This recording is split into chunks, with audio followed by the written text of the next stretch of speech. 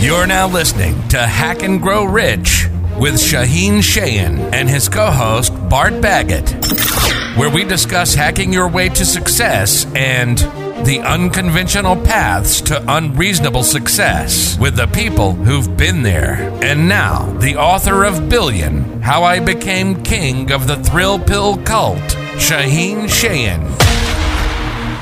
Welcome, everyone, to another episode of Unlock Your Potential. So excited to be here, getting to have incredible conversations with incredible humans. Still a little bit in shock that I actually get to do this and call it work, because it's what I would probably do anyways, even if I wasn't working. Today, we are joined by Shaheen Shayan.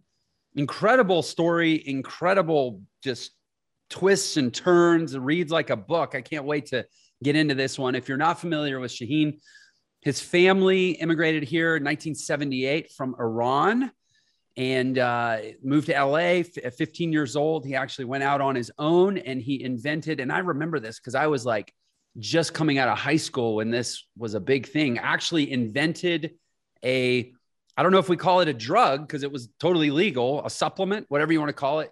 Herbal ecstasy is what it was known. And ended up doing over $1 billion in revenue as basically a teenager. Also went on to kind of pioneer the digital vaporization industry, what we now know as vapes, and also is a huge Amazon seller. That's a world I know a lot more about than the others, but a guy that is just, jam-packed with talents and twists and turns. And Shaheen, I'm so excited to have you on the show, man. Welcome. Thanks, Jeff. Good to be on. Yeah. So glad you're here. Crazy story. I remember. So I was real into, I was like a chubby kid. Like I was a fat kid, I got picked on a lot as a kid. And so then in middle school, when I was 13, so that would have been 1992, I discovered the gym and I started lifting weights, and I actually had this transformative summer where I came back to school and I wasn't a fat kid anymore. And I was actually amazed, although I should also have been appalled at how much better life got just because I was fitter, not fatter, as sad state of affairs that we live in.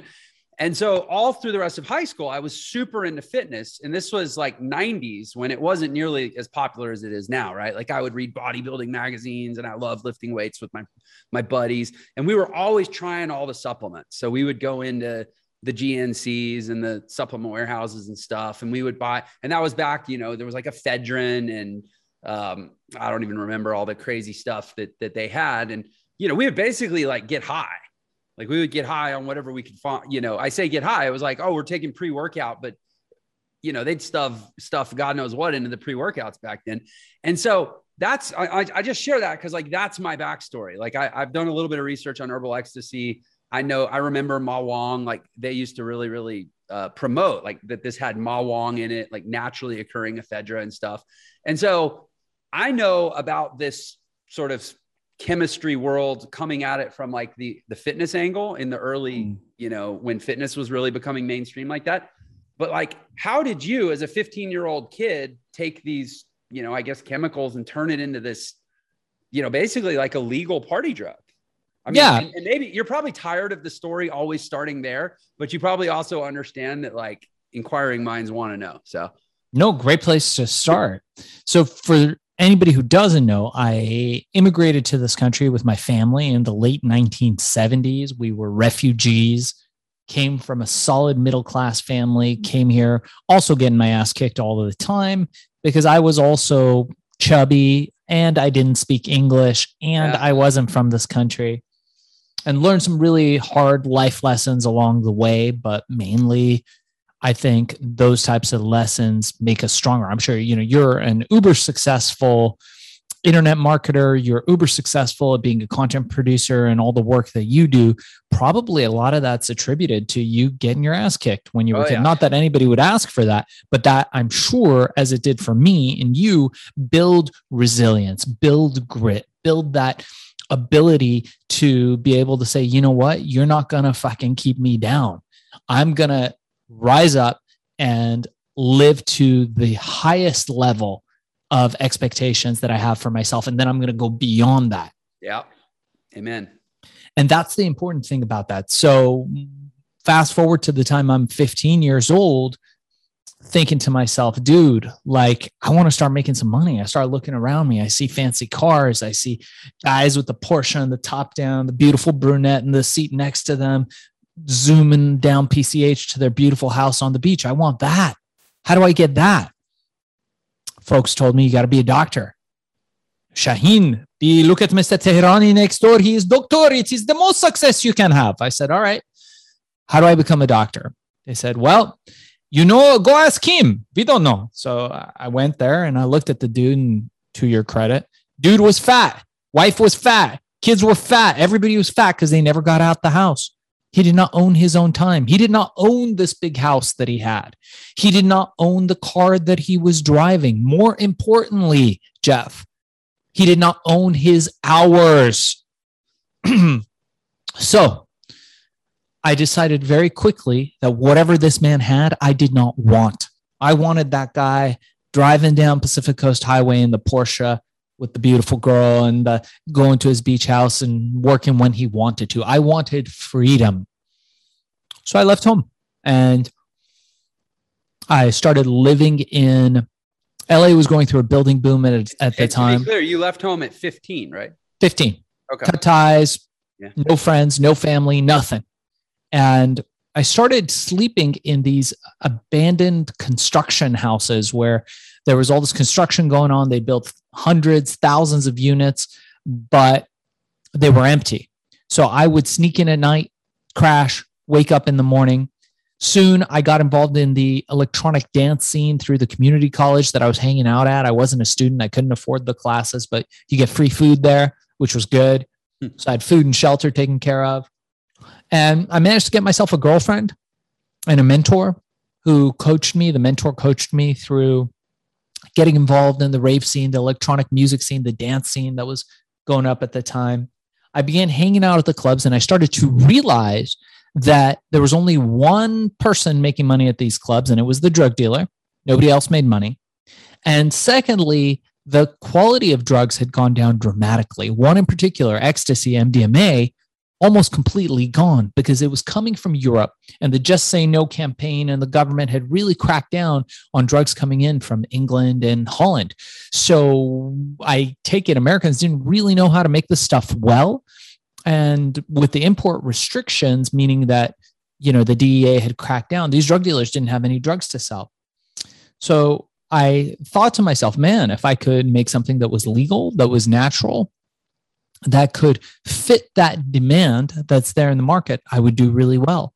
And what I did was like I said, I managed to get myself a girlfriend. Her dad was like some superintendent at some school district, very stuffy job, 3-piece suit.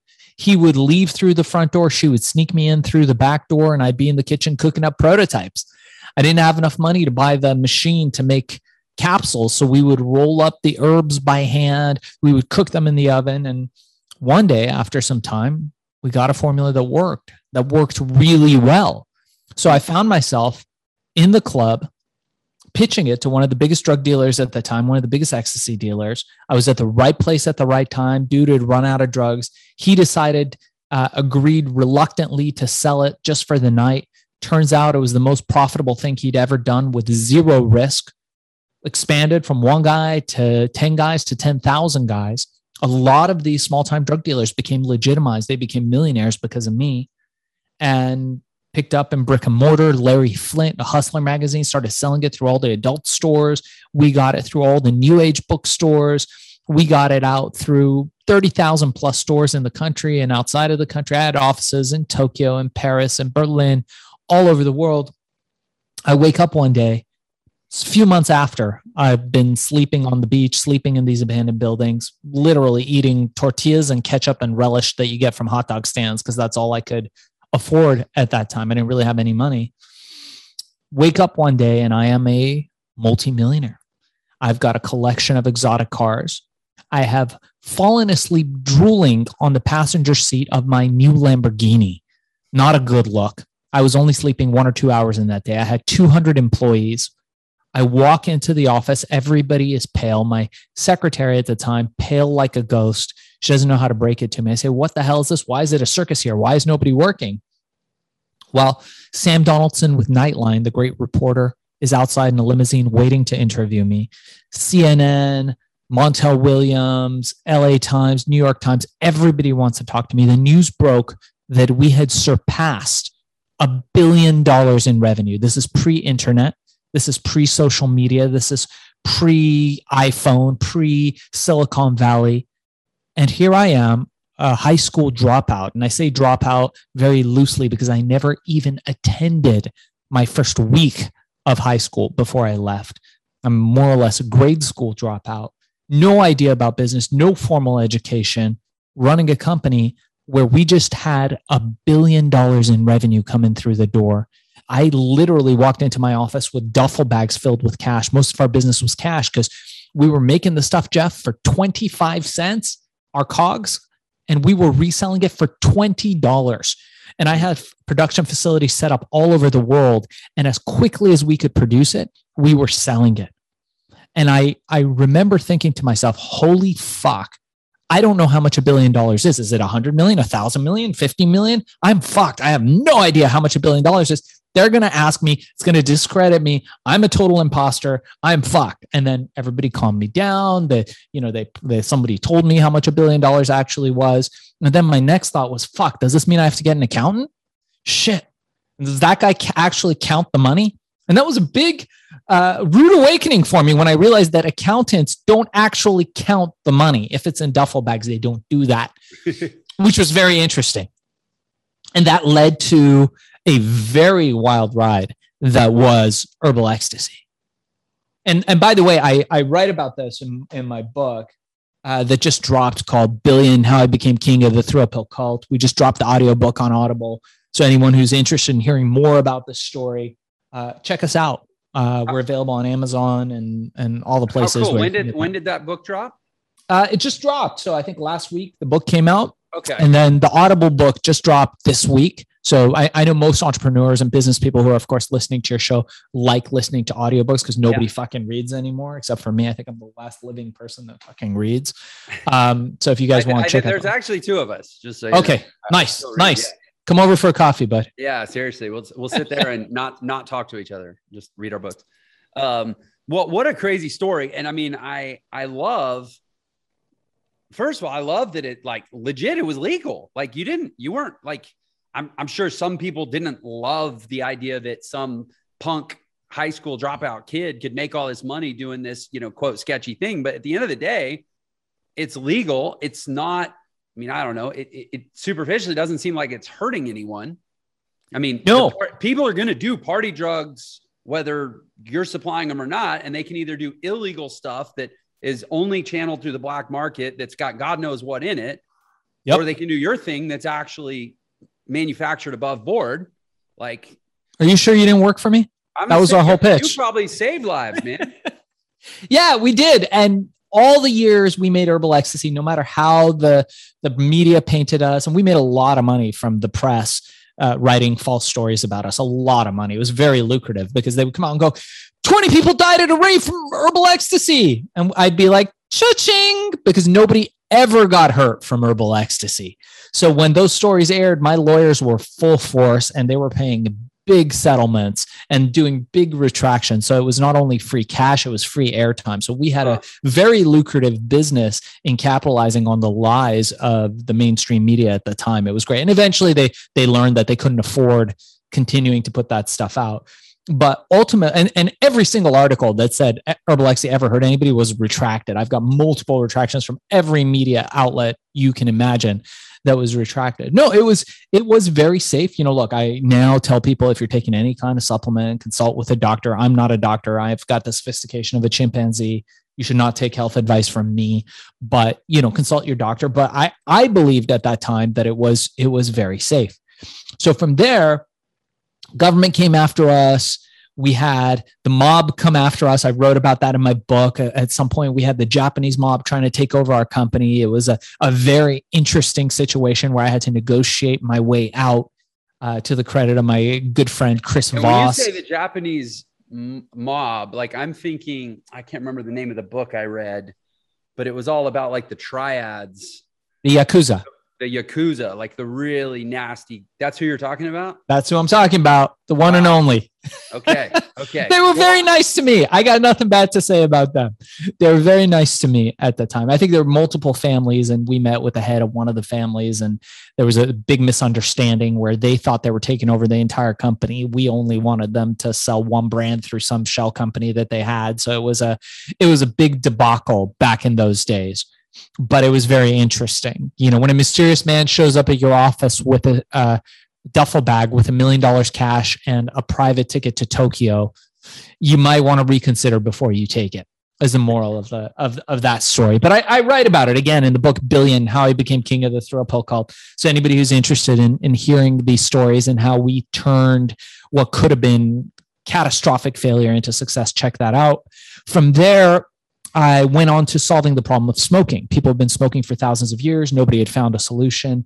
I invented and developed portable digital vaporization, which is the forerunner to all the vapes, all the e-cig technology that you see today. I wrote the book on it. I got several patents on it. That company went public somewhere around 2007. I exited just a little bit before that. And from there, I decided to go back into nootropics. And I decided to start building supplements because I'm a father as well. I know you're a father. And we had our kid who's now 8 years old. And I thought to myself, fuck, man, I got to like get on top of my game because there's all these young guys coming into the game. And now I'm 46. I'm like, man, back then I was, I don't know, late 30s. I was thinking, dude, I got to like really improve my mental functioning, my mental acuity. And I'm doing all the biohacking stuff. And I came up with this product, Accelerol, real supplement. Most people don't know. Supplements will list like 1,000 ingredients just so they get SEO. You know, as a digital marketer, the most important thing is showing up in search. So they'll use a bunch of ingredients. But if you're actually using a significant, efficacious amount of any ingredient, it gets crazy expensive. So this stuff cost, we got a brain formula that fucking worked great, called Accelerol Focus Plus. To this day, still for sale on Amazon. And it cost $120 in those days. It's a lot cheaper now. And I decided, man, I want to sell this stuff, but how? And I started reading up on this Jeff Bezos character. I thought, oh, interesting. It's just a nerd, a Silicon Valley nerd, whatever. He's building this platform. But back then you could email him. He would respond to you, jeff@amazon.com. You could call and a few phone calls. You could get a hold of the guy. He was accessible. He wasn't the richest guy in the world. In fact, when was this again? so this would be roughly around 2009. Okay. Yeah. And isn't that crazy that 12 years ago you could still directly email him? That's not that long. Not that long ago. Wow. His wealth is his big wealth is very new. People don't understand that. It's just we see him all the time on the news. Right. With that said, I was like, you know what? Let me put this up. They opened up. So we heard through the grapevine. He's opened up the seller platform to third-party sellers to be able to sell whatever you want. So before you could only sell to Amazon and they would resell it on their own platform. Now anybody could sell on there, just like eBay. You can become a seller and sell whatever you want within reason. So I thought, okay, cool. Let me list this on there. It took 15 minutes. Didn't think much of it. $120 supplement. Went to sleep.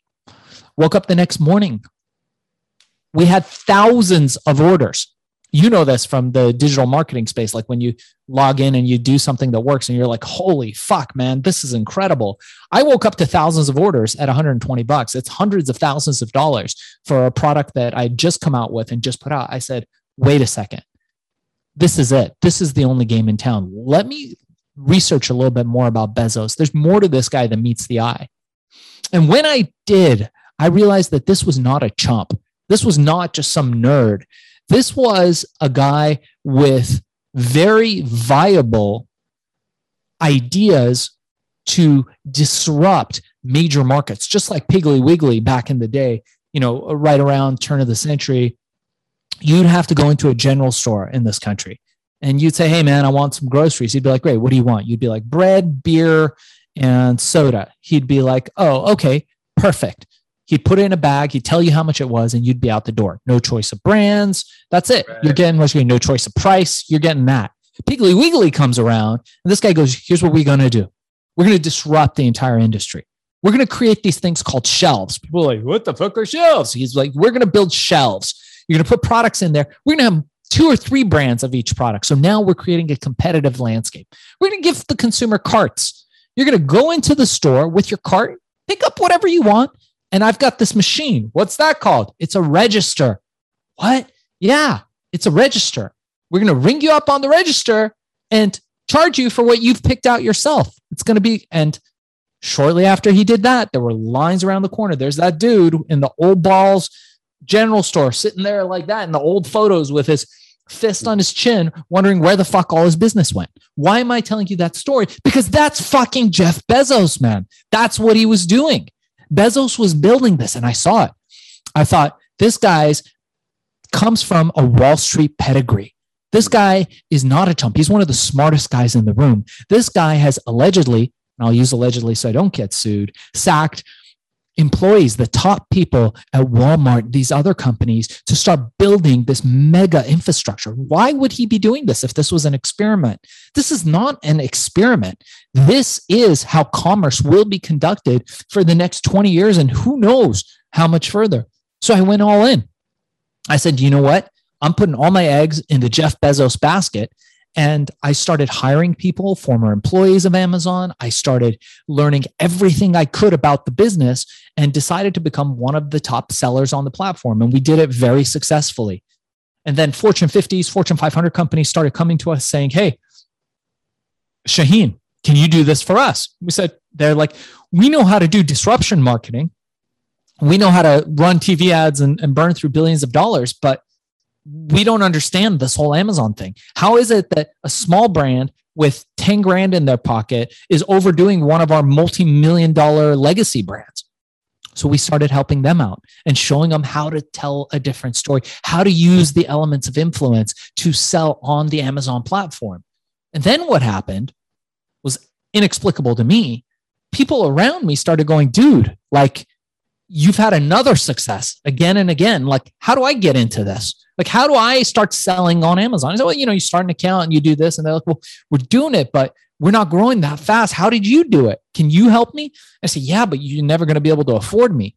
So I invented a course called FBA Seller Course. And it's our Amazon Mastery course where every day now I teach people, I mentor people, I coach people starting from nothing, stay-at-home moms, people that have lost their jobs, people that are looking for a changing career, how to create predictable recurring revenue, foundational income, so they can live the kind of lifestyle that you and me live, travel with our families, have a great time. And while we're doing it, have this money coming in. So I teach people how to start Amazon businesses from scratch, from next to nothing. I teach them how to find a product. How do you identify a product? How do you get reviews? And most importantly, how you tell that story that differentiates you from all those other companies out there. So you can come in, create your niche within Amazon, the world's largest e-commerce platform, and then dominate that niche. And that's what keeps me busy these days. Much like you, I like to travel with my family. We go all over the world. And while we do it, we're making money. So, Nan, I mean, that's a lot to unpack. I'm trying to decide where I even want to start. And I'm tempted to go right into the Amazon stuff. I mean, again, we probably would need 5 interviews or more to get to everything because you just have such a rich story. But Amazon jumps out at me as a thing I would love to talk about. It's something that, so my platform, we don't actually teach Amazon, but that's not an area that we've ventured into. And I get that. I imagine you don't just, Walmart has kind of entered the game too in the last few years, and they have a platform that allows third-party sellers now. Do you just do Amazon, or do you also do Walmart and even eBay or anything else? Yeah, that's a great question. So I tell my students all the time, once you learn the fundamentals, you can take those fundamentals of influence, of digital marketing influence, and apply it to any of the other platforms. I've got students now that are succeeding on Etsy, crushing it on Etsy. I've got students that are crushing it on Walmart, on eBay, on Poshmark, on all these different sites, on Shopify, which is growing more and more every day. Once you learn how to influence, how to get that social proof, that reciprocity, that consistency, the scarcity, the likability, all these elements that Cialdini writes about in his book, Influence, and his subsequent book, Persuasion, and you know how to manufacture that, how to craft that into a story that you tell where the guy lands on Amazon. Now you're not just some chump. You are a decision architect They arrived at your listing because you brought them there. And when they get there and they see your product and they click in less than 30 seconds, the buy now button, because you've done such a compelling job, and they think that all of this was their idea, and they get on the phone and rave to their friends about the great product that they found and the awesome deal that they found, that's when you know you've done your job right. And by the way, Jeff, for anybody who's watching or listening to your podcast, I do have a 1-hour course. It's normally $200. I will offer that for free. Just so, look, I've made my money. I've got my cars. We travel all over the world all the time. We go first class. We've got our houses and the beach houses. We've got all that stuff. Now my goal in life is 2 things. 1, to be a family man and to be a good father to my son and to encourage and coach him. And 2, to impact as many people as I can to stop selling their fucking hours. The greatest injustice that's been done in the last 100 years to entrepreneurs is this idea that you have to sell your hours to make money. And this is a doorway. This is a window to freedom for so many people. And I'm so fucking excited about getting people to start these businesses. You don't need any real money to do it. You can do it with limited time. But if you can get out there and just take a little piece of this real estate that Jeff Bezos has put out there for you, and by real estate, I mean an Amazon business, that's something that can grow in 5 years, 10 years time to becoming legacy wealth for you, even shorter timeframes. Now we've all heard about these Amazon aggregators, these companies that are buying these Amazon companies. And now my students are all absolutely giddy about the fact that there's been $16 billion, maybe more, come out of Wall Street now to buy these Amazon companies. And they're trying to roll them all up and put them all into these public businesses where they'll be worth even more. So if you had, when 2 years ago I was telling people to get into Amazon, or 5 years ago tell people to get into Amazon, and you had created a business, and let's say you got that business to the point where you create $1 million in revenue, you might now be sitting on a company that's worth 20, 25 million. We saw one company go for $25 million just the other day. So this is happening, and you can't win if you don't play. And my goal now is to get as many people excited about that as possible. I respond to every single email. I've got a great staff. I do GTD, getting things done, thanks to David Allen. Yeah. So if you want to email me, I'm darkzess@gmail.com. That's a private direct email. Mention the show or mention Jeff, and we will give you the $200 course for free. No obligation, no credit card. You'll never hear from me again if you don't want to hear from me. But get involved. Start an Amazon business. Get your wife, sister, cousin, kid, everybody involved in this, because now is the time where entrepreneurs, change makers like us need to be getting out there and staking our claim. It's like homesteading. This is the ground floor right now. Sitting here just post-COVID 2021, we are ground floor right now for becoming an Amazon seller. Well, first of all, thanks for the generous offer. I know that a lot of the audience is going to take you up on that. That's really cool. I want to actually briefly touch on this Amazon aggregator thing you mentioned, and then I have questions about Amazon in general and the business model and the platform and such. But so you mentioned these acquisition companies, and for anybody that doesn't know, that's something that because I have a digital education company that's exploded in the last 2 years. I've actually been contacted by people that represent these. They're called SPACs, special purpose acquisition companies, which is like a bunch of money in a public entity that was created for the purpose of acquiring multiple smaller businesses in a certain category, rolling them all up, aggregating and combining their revenue and their EBITDA, their earnings, and then being able to capitalize on an increased multiple based on the economy of scale of putting a bunch of these smaller entities together. And there's a lot of money if you can sell your profit into one of these structures. Again, it's something I've been contacted about. For anybody that cares about these things, no worries. Entre is not planning to take advantage of it. We're going to be fine standalone. But for like, yeah, you're right. I mean, somebody builds an Amazon business and maybe gets it to, 2 million, or let's say 5 million a year in top line, and maybe that's $1 million in EBITDA. like you mentioned a company that sold for 25. What was the EBITDA multiple on that? Do you know, like how much actual profit? It was over 20 times. It was over 20 times. So they were like roughly a 1 to 1.5 million EBITDA and they sold for 25. Yeah. I'll tell you the stories. Yeah. I'll tell you the story of what's happened with all this. If you is this something that you're interested in? Here's the thing. My rule for my shows is I have the conversation I want to have. And if I've attracted the right people to my show, they'll want to listen to what I'm interested in. So yes, please. And otherwise, fuck them. They can go somewhere else. With a respectful fuck them, but yeah. Anyway. Gotcha. Right. As respectful as we can be.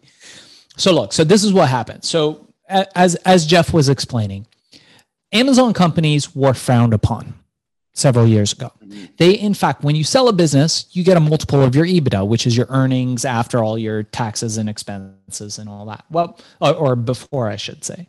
So what happened was people were coming in, buyers were coming in, and they'd be like, look, you're only selling on Amazon. That's risky for us. If Amazon goes away, your business is fucked. You're going to have to be scurrying around like a squirrel looking for a nut that doesn't exist, possibly. So we're only going to give you 2 times your earnings. So you're making $1 million. We'll pay you $2 million for that company. And maybe half of it is going to be on 4-letter word earn out, right? Which means that they'll pay you based on your predictions of where the company is going and the representations that you're making at a later time. So they'll be like, we'll pay you out of the earnings of the money. And a lot of people have become incredibly wealthy buying companies with their own money, meaning buying the companies with the company's money and paying them out of that for the purchase of the company. That's a known strategy. I know people that have become multimillionaires. One guy who's become a billionaire doing that. Now, if you're one of these guys who's got these Amazon companies, you might be like, oh, fuck, well, I've worked this hard. You know, we got $1 million a year that I'm bringing in EBITDA. I'll sell it for $2 million. I'm tired of this shit. I'm going to go fucking sit on an island. $2 million is enough. I'm going to go to Ecuador and sit somewhere, you know, or I'll go sit in Guatemala or whatever, some cheap place. $2 million got me. I'm covered for life. Those were the first people that sold. Shortly after, people start realizing, wait a second, this Amazon thing isn't going anywhere. In fact, it's getting bigger. And look at the share price. Holy shit. And all these CPG brands want to get into this fucking Amazon game and they don't know how. Quickest path is to buy a company and plug your products into it. So the competition got bigger and the sellers, the people who started these companies, got a little smarter. They said, you know what? Fuck you. I'm not going to sell to you for 2x multiple. I want 4. And then the more of these companies, these SPACs and aggregators that were coming in, they start raising more millions and millions of dollars they have to deploy to buy these companies. But the companies are holding out. They're not selling anymore for the cheap price. They're like, what you saw as a weakness some years back is now a greatest strength. These aggregators, these SPACs are looking for Amazon only companies. They see it as a weakness if you're selling in brick and mortar. So they don't want diversification. They want just Amazon because they know you're focused there, you're weighted heavy there, and that's where they want their win to be because that's the biggest game in town, and they know it's not going anywhere. Well, and SPACs have charters that dictate they can only acquire companies that fit certain parameters. So yeah. So if that's their charter, then they have to find companies to buy or else they default on their commitments to their investors. That's right. For anybody who's taken investment, you know that the last thing investors want is for the money to be sitting in the bank. It's the kiss of death. I've taken investment before in the past, and it's, you will never get an angrier call. You would be better off losing the money than having it in the bank too long. Right. So what happens? So the prices keep going up. You had a 2x multiple. Now it's 4x. Now it's 6x. Now it's 8x. Now you got a company that's offering Teslas to anybody who's bringing them deals. You've got these guys doing lobster and steak dinners for people who to butter them up to get them to sell their companies. And eventually we are now seeing billions of dollars, almost, I think 16 billion plus, if I'm not mistaken. I was just talking to a reporter at TechCrunch about this. We were talking to somebody over at CNBC about this as well, that, there's this money coming in. It's billions of dollars, but guess what? It's getting harder and harder to sell on Amazon. Why? Because Amazon has restricted their most valuable thing, which is reviews. You notice old products that are on there have 30,000, 20,000 reviews. New products, a lot less, because it's a lot harder to get reviews. Amazon tried to clear all bad reviews, meaning all fake reviews. But what they did is they took out a bunch of the real reviews while they're doing that because their algorithm isn't perfect. And by doing that, they shut down the ability of a lot of well-meaning people who weren't doing anything wrong, weren't leaving fake reviews, to ever leave reviews again. So it has become increasingly harder to get reviews. It has become increasingly harder to get a seller account going. We teach people how to do it every day, and it's not the thing that should dissuade you, but it just means that you have to put more work into succeeding on Amazon. So to get from that $0 to $1 million point where these guys can acquire you for a significant amount of money is taking longer, but they're getting the money faster. $16 billion. One company alone raised over $1 billion, according to TechCrunch and a bunch of these other companies. So now these guys are sitting on this money. They got to deploy it. It can't sit in the bank. They can't sit on it forever. There aren't that many companies out there that have grown. Because remember, if you're at $1 million EBITDA now, you likely didn't start that a year ago. You likely started that 2 or more years ago. So now they're looking back at companies that have these metrics and looking to buy them, and there's fewer and fewer. What's that do? Supply and demand. It's bringing the value of these companies up. And we're seeing things like this one company sale, which I can't talk about the name of the company or any of the details because it's under NDA, but we're talking about a 20-time plus multiple. We're not just talking double-digit multiples on selling these companies. We're talking about way more than that. If they want to get a hold of a crown jewel, they want to get a hold of a company like Matcha DNA, one of our brands that's crushing it on Amazon, one of the top tea companies there, Accelerol, one of the top brain supplements on Amazon. You want to get your hands on a company like that that's grandfathered in, that's got sales, that's got the fanatic fan base, all that stuff. You're going to be paying for it. And not only that, you're going to have competition. So these companies are now coming and they're going, okay, we're going to give you double-digit multiples, plus to put us above the last guy who came in trying to buy these companies. We're going to also give you a piece of the back end. We're going to give you an earnout based on our projections or your projections of the company. So there's never been a better time to be an Amazon seller. And guys, it's not going to slow down for a while. So now is the time to get in there and put your stake on the ground and get that beachfront piece of real estate that you can claim for free now. It's not going to be the case in 5 years or 2 years' time. Yeah, it's really very similar to, like being a real estate developer. You go, you buy a piece of land, you have a vision for it, you put in all the sweat equity, you build, let's say you buy a plot and you build a small 20-home residential community on it, and whatever I don't know. Well, in that case, you'd sell it, but somehow my point is, maybe residential is not the best example. Let's say it's commercial. You build out an area, you do ground leases or you build the suit, whatever. And at a certain point you go, all right, this is a going concern. It's got a couple years of performance. I'm going to flip it to a private equity group or a real estate investment trust or something. And I'm going to go do my next deal. Right. So, and that's really the model you're describing. You're just talking about, and we use this term all the time, really digital real estate instead of physical real estate. Yeah. So, and it makes a lot of sense. And it's interesting because I was going to ask you questions based on the chatter I hear around Amazon about how it actually has gotten harder, to get, you hear about accounts getting closed. It's harder to get reviewed. They used to just be able to do mass product giveaways and get thousands of positive reviews, for giving away free product. You can't do that anymore.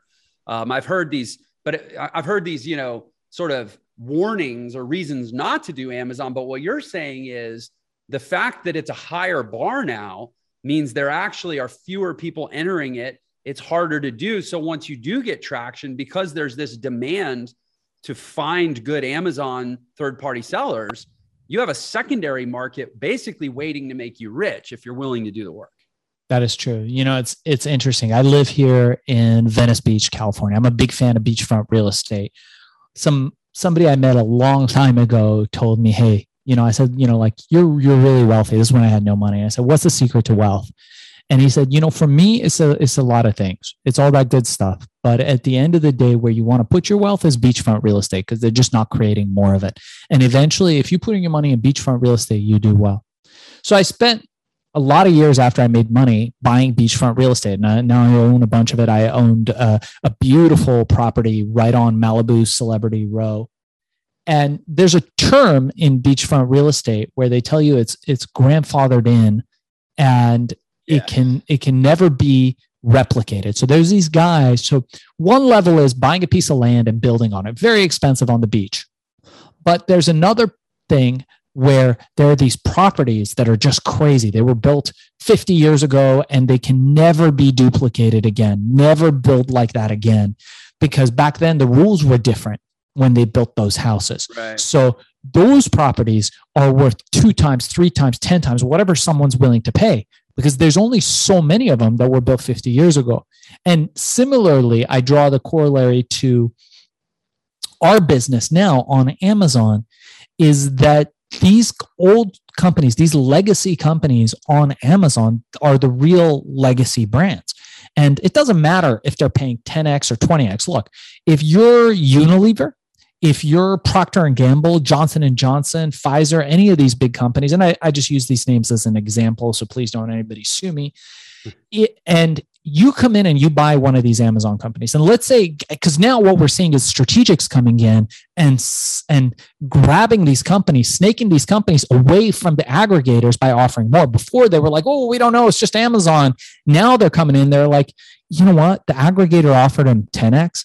Let's just offer them 15 and take it from under them, because the aggregator is not going to go that high. If you are one of these big companies and you come in and let's say you pay 20x, like the example we showed you earlier for one of these companies, and you realize that value 30 times, 40 times, 50 times just in your share value, or if you're about to go IPO and you get a crown jewel brand like that, and it, you know, let's say you drop 20 million on that, but once the IPO happens, that brings in 100 million in added value. Mm-hmm. You're the one that's laughing. You're laughing all the way to the bank with a deal like that. That's why those kinds of transactions make sense. And we're going to see more and more of that. Everyone's focused on Bitcoin right now. People are like, oh my God, you know, it's going to go to 100,000. It's going to go to 1 million. Watch Amazon companies and watch what they go for. We are just in the ground floor, and man, they're not building new companies 2 years ago anymore. So the supply of them is getting shorter and shorter, and the value of those companies is getting higher and higher. So now is 2 years ago. Start your fucking Amazon company. That's what I tell people to do. And by the way, I don't know if I gave my email again. It's darkzess@gmail.com. darkzess@gmail.com. Mention the name of the show, or Jeff Lerner. How do you pronounce your last name? Lerner. L-E-R. Lerner. I love that. So just put Jeff Lerner on the subject heading, and I will give you the $200 1-hour course for free.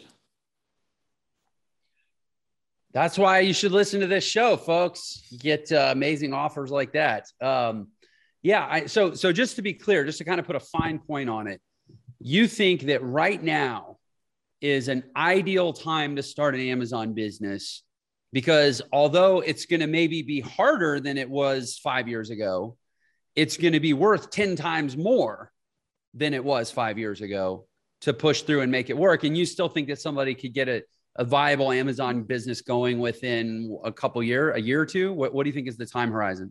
You can have I've had people make a viable business in 90 days. Okay. But in order to get it sales worthy, you are going to need 1 or 2 years at least. But we know one thing. We don't know if you're going to succeed or fail. The majority of people fail, mainly because they don't try. The majority of people who try also fail, not as much, but at least they tried. What we do know is that if you don't quit, if you have grit, if you have resilience, what we've talked about, and you use a proven system, one that never fails, your chances will be a lot better. And that's what we teach. And the fact is, entrepreneurs have a tendency to want to work in a vacuum. People are like, oh man, I've got this great thing. I'm going to try to figure it out by myself. And then they end up fucking up over and over again. And they're like, shit, man, I can't figure it out. Sometimes they make it, sometimes they don't. But the ones that succeed are the ones that are like, you know what? Let me create a mastermind or join a mastermind. Our course includes a mastermind. Let me get a mentor. Let me find somebody who is where I want to be, and I will influence them to coach me to get to where I want to be.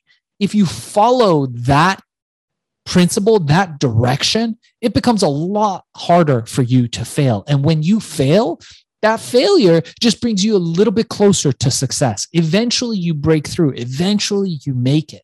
And that's the trick to all this stuff. There's no hack to hard work.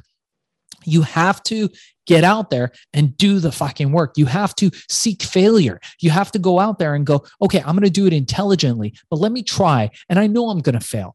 I'll fail a little bit, but I'm going to learn from that. And then I'll tweak it a little bit. And then I'll tweak it a little bit. I'll fail a little bit less and a little bit less until one day I'm succeeding over and over and over again. And you've got that predictable recurring revenue, and you can walk into your job and give your boss the middle finger and tell them to fuck off because you now have FU money.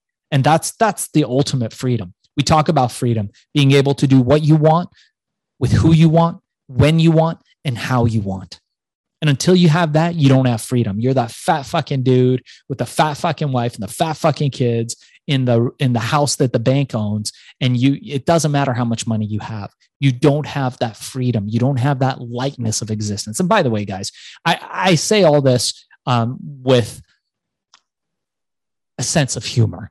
I say it to be taken lightly. So please, I don't think you're allowed to do that anymore. I think in today's world they'll cancel you for making jokes. So that's okay. I'm okay being canceled because much like you, I feel that the right people who are inspired can actually sense the energy of the message that I'm sending out and take that to heart. Rather than the point of FU money. I mean, you called it what it is. It's FU. You can't cancel FU money because I mean, look at Chappelle. He's like, oh, you're going to cancel me?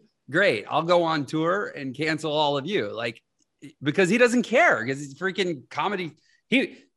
Comedy Central couldn't buy him for $100 million. How is somebody on Twitter going to tear him apart? You know, like, and I'm totally with you. And I certainly pick up your tone, even if, and I suspect everyone else does too. We have a pretty cool show, a pretty cool audience on this show. Our audience is very on the level and they can appreciate, look, you know, entrepreneurship is raw. It's gritty. It's messy. It's dirty. It's human. It bleeds. It sweats. It cries. It has all the bodily fluids and we don't pull punches and we don't equivocate about that here. Like if you want, you know, the mainstream news is happy to deliver you this manicured and curated view of life that's bullshit and everybody listens to it. And that's why they're all exactly like you're describing. They're all living in houses that the bank owns because they bought into a system that, you know, might have questionably made sense 50 years ago. Definitely doesn't now. I'm about to publish a book called Escaping the Broken System. I mean, by the way, you and I could talk for hours because we're totally ideologically aligned. And I'm at the same point as you. Like, I just want to be a good dad and a good husband and help, you know, lead millions of people to the promised land. And hopefully some of those millions of people will actually take action and build their you know, their own whatever fiefdom in the promised land. And that's all. That's why we do what we do. So this is incredible. I got to ask, since you live in Venice, I'm sure you're familiar with, there's a little row of houses in Santa Monica. Just if you jog up the beach, come out of Venice into Santa Monica. And it's the row of houses that are pretty well known from the Grand Theft Auto game. Oh yeah. The little GTA house. Right.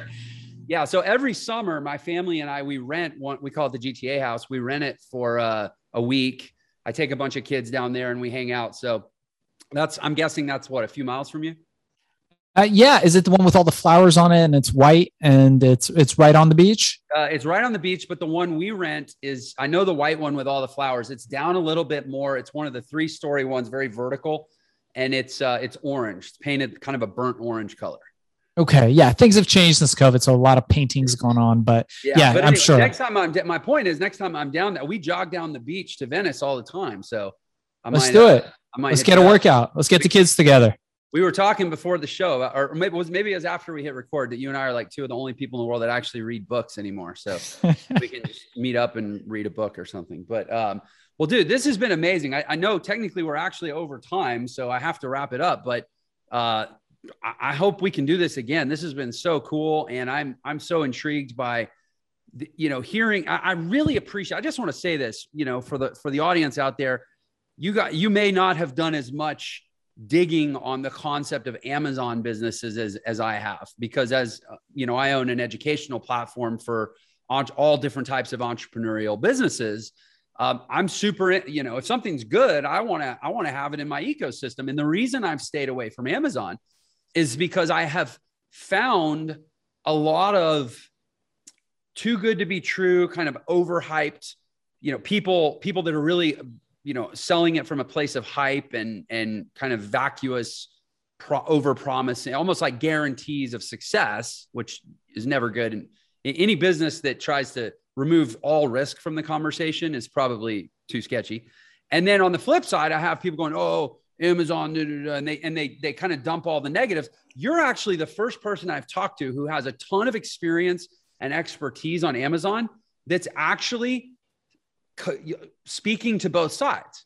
You're very matter-of-factly talking about the challenges, talking about the risks, talking about the fact that it's not as easy, the changes, that it's a dynamic environment. It's not what it was years ago. But you're also, nobody's explained to me why that actually, for the gritty person, the true entrepreneur that'll actually lean into that and do the work that it demands, that actually creates opportunity for that person. And nobody's painted that picture for me to date. So you're actually the first person that has me going, okay, now I understand why maybe I should have Amazon in my world, because even though it's not as easy as it was 5 years ago, ultimately what we're all about in my world is teaching people how to build real generational wealth.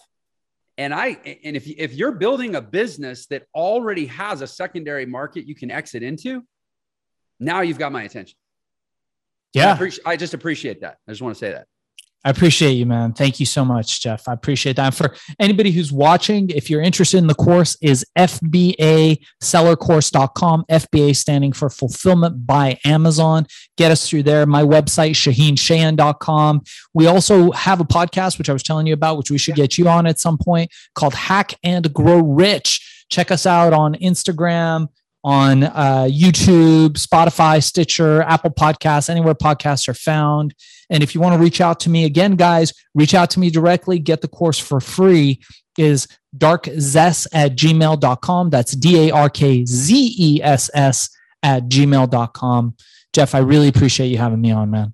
Man, this has been so much fun. It's mutual. Thank you so much.